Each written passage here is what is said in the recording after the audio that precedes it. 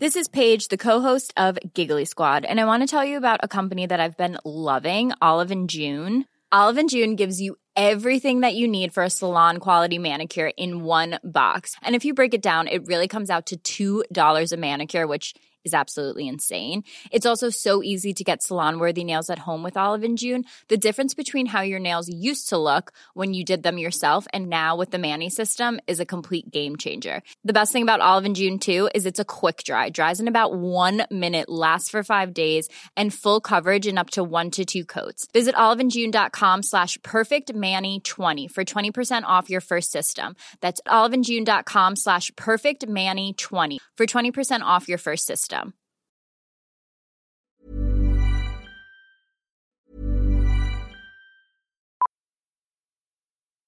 Millions of people have lost weight with personalized plans from Noom. Like Evan, who can't stand salads and still lost 50 pounds. Salads generally for most people are the easy button, right? For me, that wasn't an option. I never really was a salad guy. That's just not who I am. But Noom worked for me. Get your personalized plan today at Noom.com. Real Noom user compensated to provide their story. In 4 weeks, the typical Noom user can expect to lose 1 to 2 pounds per week. Individual results may vary.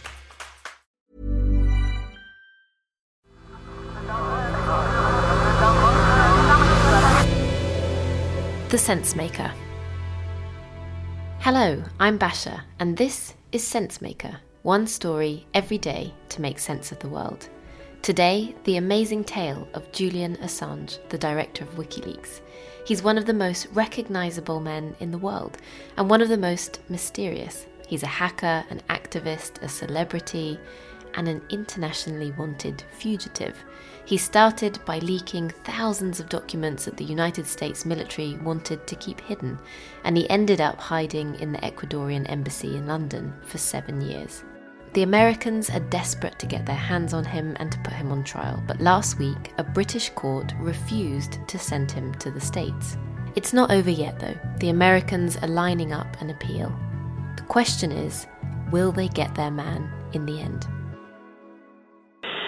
Hotel 26, Crazy Horse 18, have 5 to 6 individuals with AK-47s. Request permission to engage. Roger that.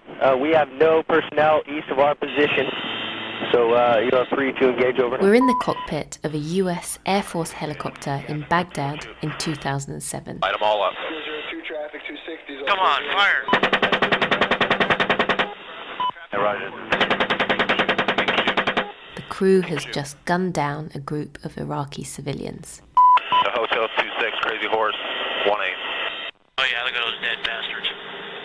Nice. 26. WikiLeaks published a video of this in 2010, and people around the world were outraged, both at the soldiers' attitude and at the US military for covering up what had happened. The Pentagon, the US military command, was furious too, but for a different reason. Someone in their ranks was leaking secrets, and the person they were doing it through was Julian Assange.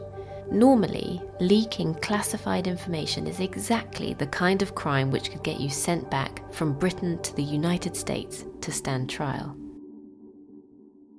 A few months later, Julian Assange published a bundle of 92,000 documents about the war in Afghanistan, and then another 400,000 about the war in Iraq. All the dirty secrets of these nasty wars were being hung out for everyone to see, the killings of thousands of innocent civilians and of their torture. And to a lot of people, Assange looked like a hero. He was taking huge risks to expose the truth. And there's a lot of information. So information that organisations are spending economic effort into concealing, that's a really good signal that when the information gets out, there's a hope of it doing some good. But around this time, a different side of him began to emerge. People said that he was a tricky character, a man with an explosive temper and a big ego. He was an attention seeker. And all this time, the American authorities were scratching their heads and asking themselves, how can they put him on trial?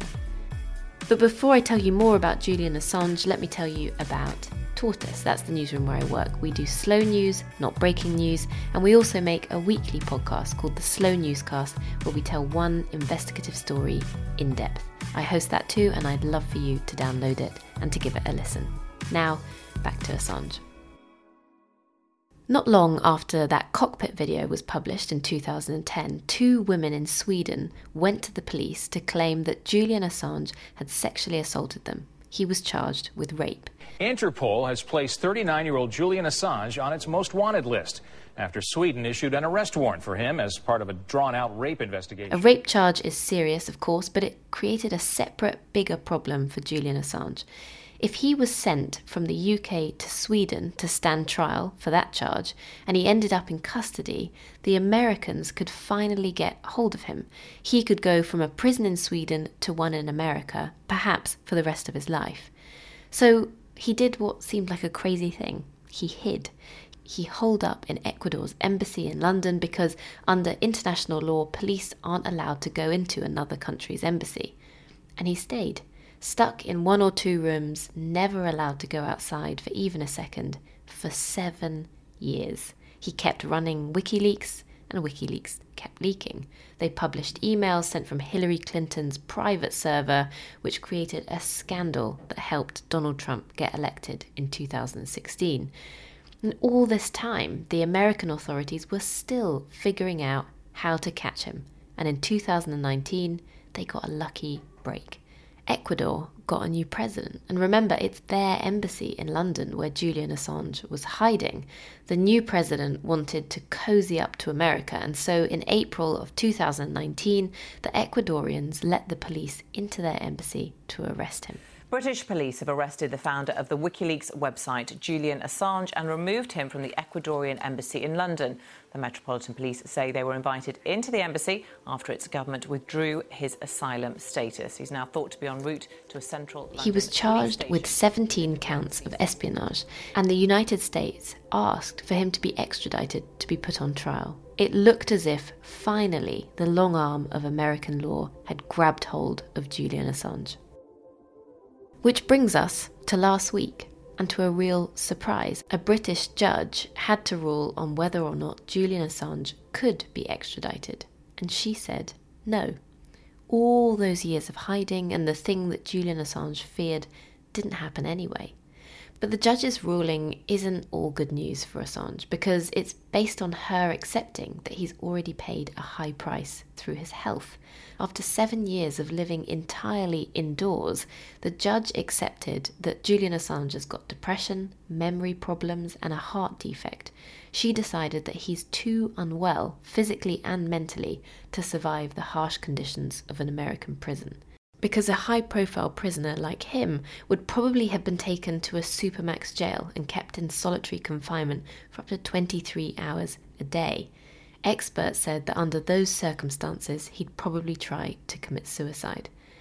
The American government will appeal, but they're unlikely to win. And we know that because of the case of a Scottish IT administrator called Gary McKinnon. He hacked into some US military computers, and the Americans tried to extradite him too. He made the same argument as Julian Assange, that he'd be a real suicide risk if he ended up in jail in the United States, and eventually he won. Gary McKinnon is still in the UK and still free.